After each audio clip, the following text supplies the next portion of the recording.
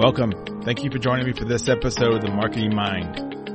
On this show, I have conversations with my friends in marketing. These experts are the best in their fields, and we dive deeper into what makes their careers and how they got where they are.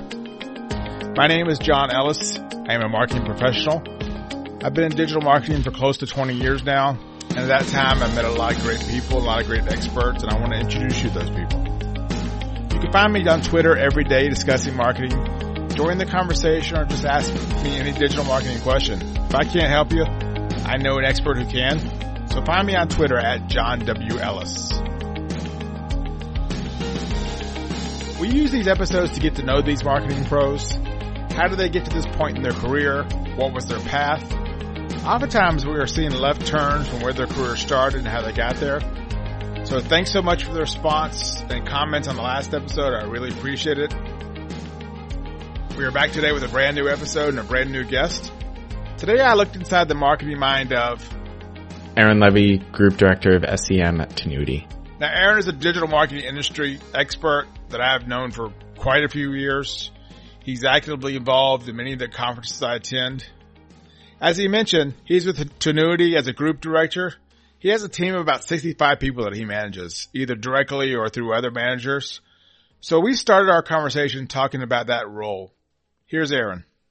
Role is basically make sure that my managers are managing correctly, and then making sure that, you know, all the insights for our clients and processes and all that stuff still work as we go into the future, which is evidenced by current state of things. The future is a little different than we think, and it changes a lot. So I would say that my idea is I have to think a year or two ahead so my team can think a week or two ahead. Like you said, the future is who knows? I mean, anything you plan now, who knows what's going to happen 6 months from now?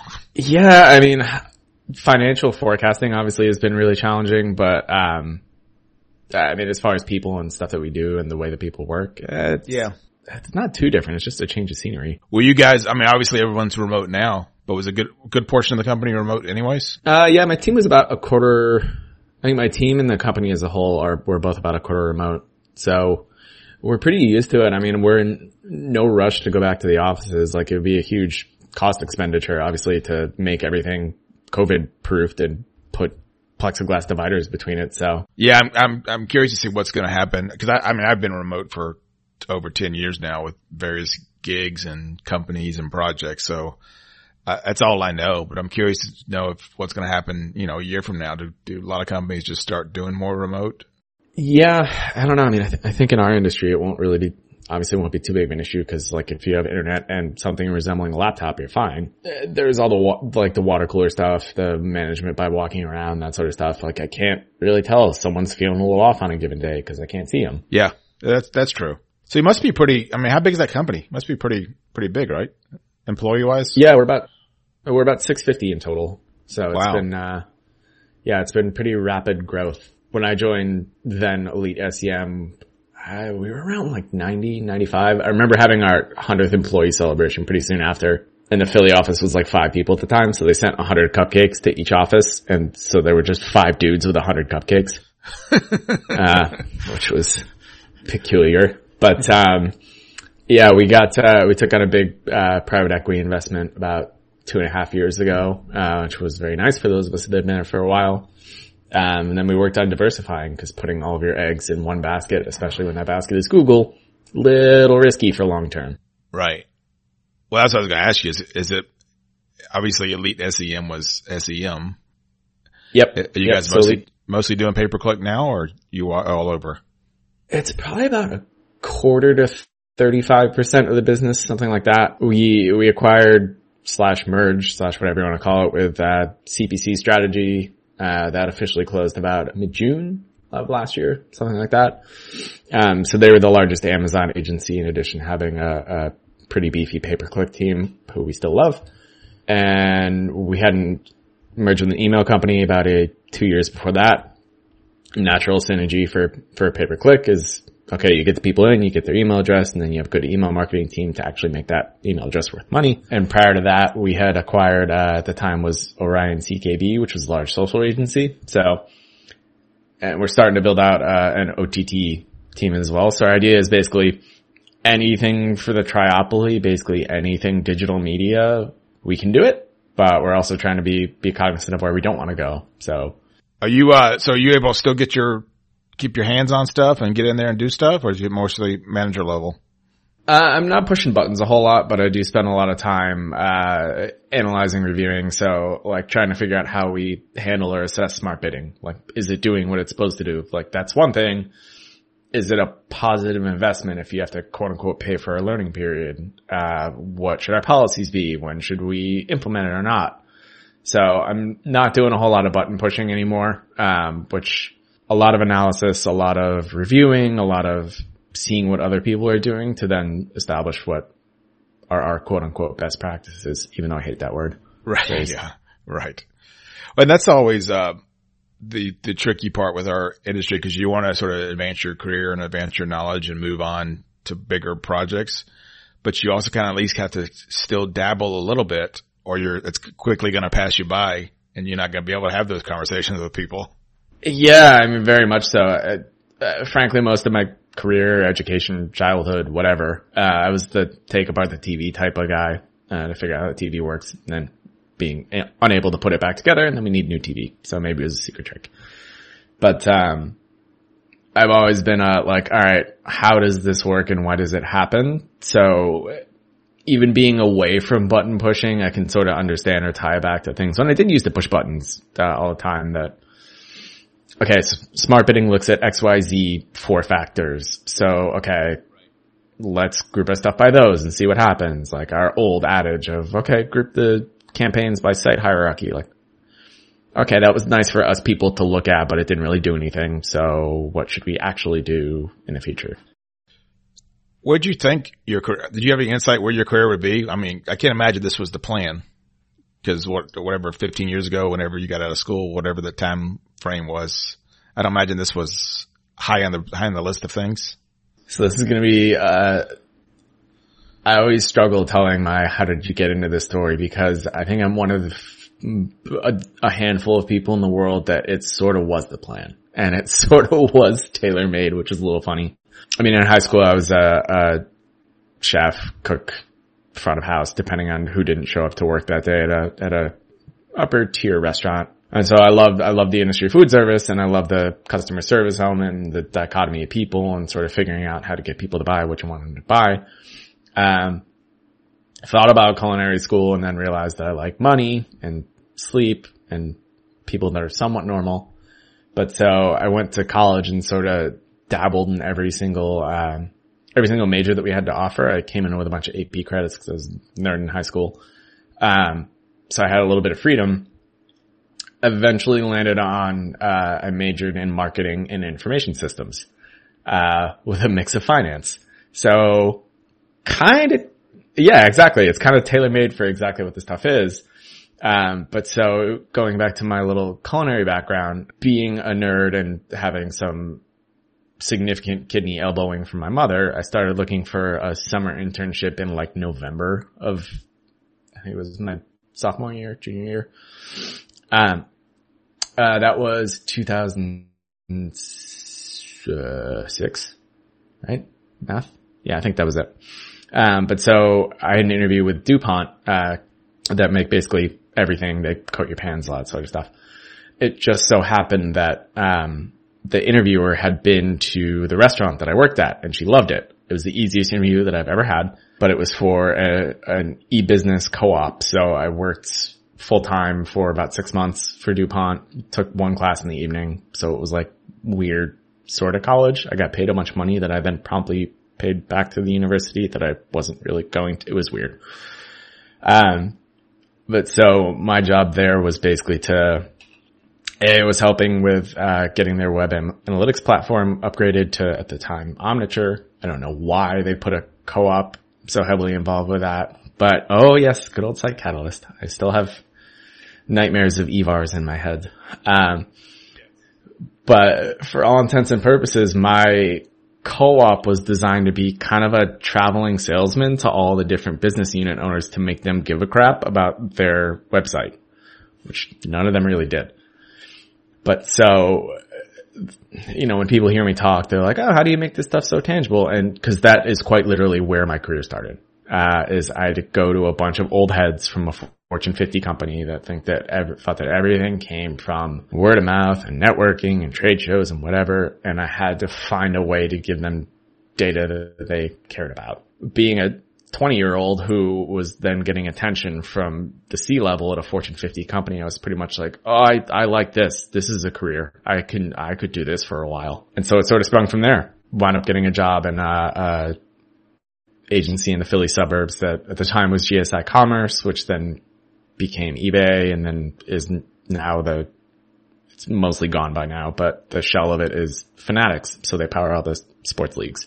You know, it just sort of continued from there. I had a couple of clients that larger scale actually worked for primarily like media companies. So I had like Nickelodeon and PBS and HBO were all my clients. And same thing, I managed to get the CEO of PBS to care about 22-year-old Aaron just by like taking this internet nerdy stuff and speaking a language they could understand. It wound up being kind of a good full circle.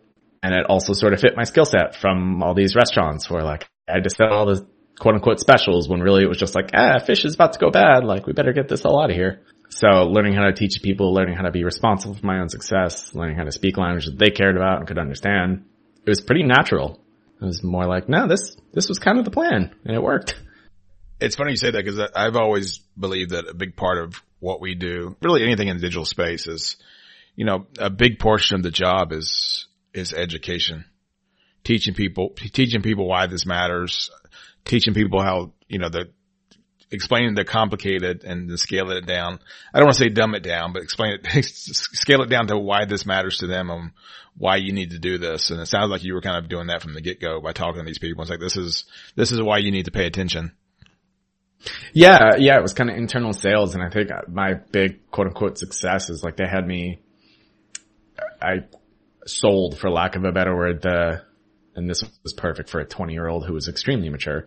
The first client that I got to truly invest in it was the chemical lubricants business. And so my work, I had no idea what I was doing, but I worked with the Google team who at the time were, did a ton of work, met with us on site, taught me as I was working, and it was really helpful. Wound up closing Toyota from a lead that I had generated, which, little company, lead. Yeah. But so, I mean, again, once I had that sort of success and figured out I had an early version of a case study, I guess. Using that as kind of a springboard really, really helped me get investment from other business units. Step back a little bit though. Where are you from initially? I know you're in the Philly area now. You've been there your whole life? No, I grew up in Ithaca, New York. So Cornell, lots of hippies, lots of tofu and vegetables and really pretty stuff. But so I wound up coming to Philly to go to Villanova. Absolutely loved it. Still lecture, teach there every so often. Good relationship with the school, but I sort of figured that I would stick around Philly and do the victory lap with my buddies and then probably move to New York City. All my buddies moved away. I own a house. Clearly we see what happened, but, I love the edginess of Philly. So, what was life like in Ithaca? You said it was a little hippie-ish? It was very hippie-ish. So, but when you think of like the movement towards natural foods and like eating stuff that came within 5 miles and eating less meat and playing outside and like organic and stuff like that, that's not new to me. That's what I grew up with. So I had a little bit of I'll call it culture shock when I got to Villanova, which is notoriously a bunch of rich prep school kids, and me coming from a place that was extremely diverse and like lots of people growing their own foods and like learning how to do all these things. And we had a place, it still exists actually. It's called Eco Village, which is an entirely self-sustaining place. Obviously growing up, you go from that to Philly cheesesteak sandwiches. Yeah, exactly. It was certainly a little bit of a culture shock. Were your parents in, I guess, I don't want to say hippie, but they were into the health food and more aware of what's going on in the world? Not really, honestly. My family all grew up in Rochester, so everybody worked for either Kodak or Wegmans or both. Yeah, my father was a partner at whatever the KP part was of KPMG before they merged. And so he was an accountant. So they moved to Ithaca because he had some fringe friends that were opening a firm there and So they were like, hey, you can be a partner if you come here. And he was like, okay. And it wasn't too far away from where the whole family was. So we just sort of settled there. My family was certainly involved in that sort of stuff, but I wouldn't say that it was like a big part of our life. It wasn't the focus. We weren't like, oh, it's vegan Mondays. It was more of just like, we're going to have mostly vegetables tonight and like some tofu. I mean, I think if anything, like I didn't really consciously think like, oh, I'm eating crazy healthy, but I learned that like, okay, food that was from a farmer's market or just pulled out of the ground tastes way better than food that was shipped here from Mexico. And I like food that tastes good. So I'm going to eat this more. So if I was to, like when you were a kid, if I was to ask you what you wanted to do for a living or a job, what would you have said? Other than like superhero, I guess, or whatever. So funny enough, I have my book about me from when I was 2 years old. So I swear to God, if you say group director of paper, I wanted to run paid search campaigns. No, it was in my book about me. I have mailman written down, and then I crossed that out and wrote Fisher person because I apparently wanted to be gender neutral when I was 2. But you put mailman, but Fisher person. Mailman, but Fisher person. But no, I'd say when I was like, I played hockey for years and years and I still do. And I played golf for years and years and still do. I played yesterday and it was phenomenal. But I don't think I ever had the like, I want to be a pro athlete thing or like I want to be a superhero thing. It was more of, I wanted to do something where I was always good at math. So I wanted to do something that was like math-y oriented. I knew what my dad did as an accountant and I knew I did not want to do that ever. Oh, like your job's to count and then we can't see you for 3 months out of the year. Like that sounds bad. Honestly, like when I was in probably my middle school and high school, what I wanted wasn't too far away from where I landed. I'm sure that I didn't know that paid search existed. But I did always like finance. I liked economics. I actually started as a finance major at Villanova and then pretty quickly realized like, I don't feel great about this all the time. So I guess if you would have asked me back then, it probably would have been something in finance with stocks or stuff like that. So I guess I'm not too far off. Yeah. What's things looking like for you? And with obviously this COVID-19 stuff going on, well, from a personal level, are you stable? You feel comfortable? The company stable? Yeah. I mean, look, we're facing some of the same challenges that everyone else is. That we're fine now. We've been fine for a while. The near future looks fine too. Longer term, if stuff doesn't open up for 6 months and some of our clients start to go bankrupt, are we in trouble? I gotta be honest, I felt a little bit guilty, for lack of a better word, because I've had no personal problems. I'm healthy. I live by myself, so I've been a little stir crazy, but for the most part, it's been fine. I have a little outdoor space. My house has enough rooms in it that I don't have to sit in the same room all the time. I really pity people in New York that are in a studio. But as I say, I mean, Philly has a number of its own challenges with how city government works. It's a whole different podcast, but, I mean, us being a larger agency with our clients skewing bigger, sure, we've had some challenges and some have made decisions to pause, some have made decisions to amp up, some are making just we're going to be a little more quiet. But, for the most part, we're fine. Well, two things. One, on a lighter note, you can join me tomorrow on my other podcast, Inside Philly Politics, where we talk about, we do know, and you and I know companies in this industry that have had to let go people. A couple here and there, but also some big chunks of people at certain companies as well. And that's just, knock on wood and lucky or survivor's guilt or whatever you want to call it. I'm okay too. Yeah. I mean, it feels good for us. I'm glad to hear that about you. I know that a lot of folks that work with smaller businesses are struggling because the smaller businesses are struggling really hard. And obviously when you're a freelancer, cash flow is important. And if people say, hey, I can't pay you now, but I can pay you in 6 months. But I mean, look, what you're seeing for all the businesses, like what was it, J.Crew that filed for bankruptcy yesterday? They were on the ropes already. So obviously, the current scenario has extrapolated some things, but if it was a problem before this, it was a problem during it, and it's going to be a problem after. So a lot of these agencies that are shedding people. Yeah. Might have had some challenges before. It kind of reminds me of the parallel when you said that. Just it hit me all of a sudden, and I certainly wasn't laughing at the tragedy, but just laughing at the irony is with just pay-per-click in general, I often tell people that pay-per-click's not going to fix your problems with your company. It's only going to highlight them. So if you don't have your supply chain working, you don't have your price structure right, or you don't know how to ship stuff or how to purchase stuff or what your outlet's going to be, then you shouldn't be running pay-per-click ads now, because this is just going to really highlight everything you have wrong. So yeah. And I mean, as an industry on a whole, we really haven't had to pull. I mean, there are some more obvious ones that, like, okay, if we have a couple of restaurant chains as clients, and like, they're pretty quiet right now.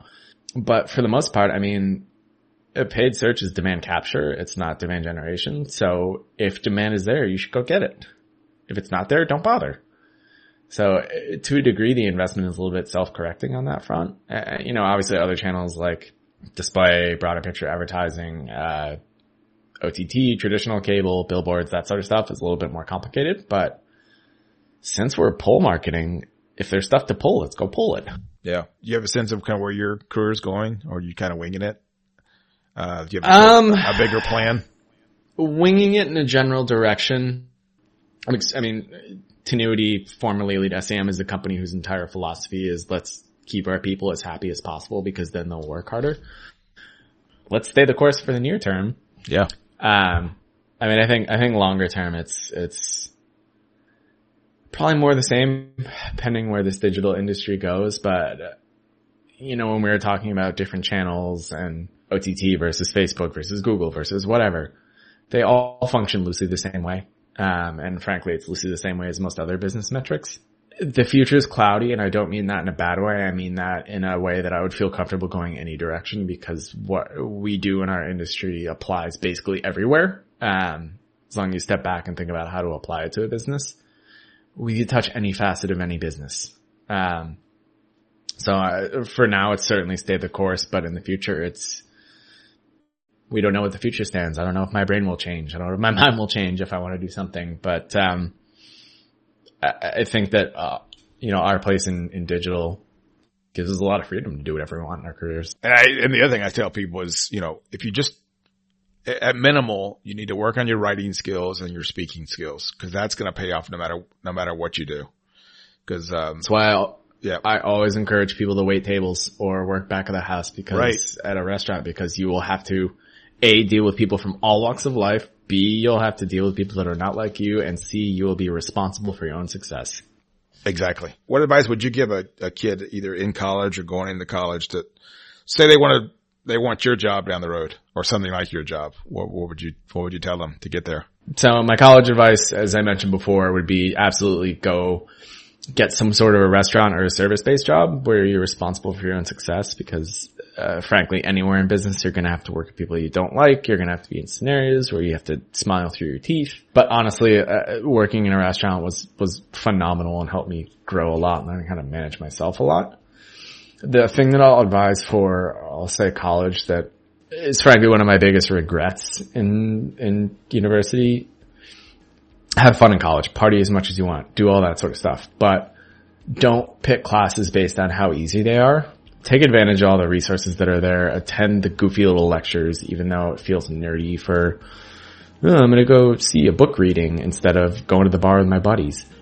Guess what? Book readings are going to start costing a whole bunch of money when you get to be an adult. So I say that college is the time to mess around, to experiment, to learn who you are. And from my personal college experience, that skewed a lot social and a lot less academic. Don't get me wrong, I was a good student and I did pretty well, but I didn't take advantage of nearly enough of the extracurriculars or really push myself. So, thinking about when you have to do a group project and they ask for speakers, be the speaker.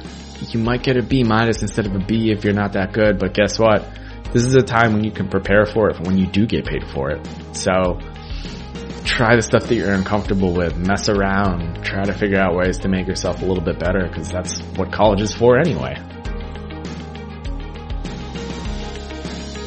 Aaron, thank you so much for joining me today. And listener, thank you for being a part of today's episode. I appreciate you making this part of your podcast routine. Be sure to subscribe so you're the first to know these new episodes. If you haven't yet, leave me a comment in Apple Podcasts or however you are listening. I'd love to hear from you. Reviews and stars, of course, are always helpful. As always, you can find this podcast on all the major channels. Join the discussion online. Let's talk even more about marketing. You can find me on Twitter today and every day at John W. Ellis. Thanks again, and we'll talk soon.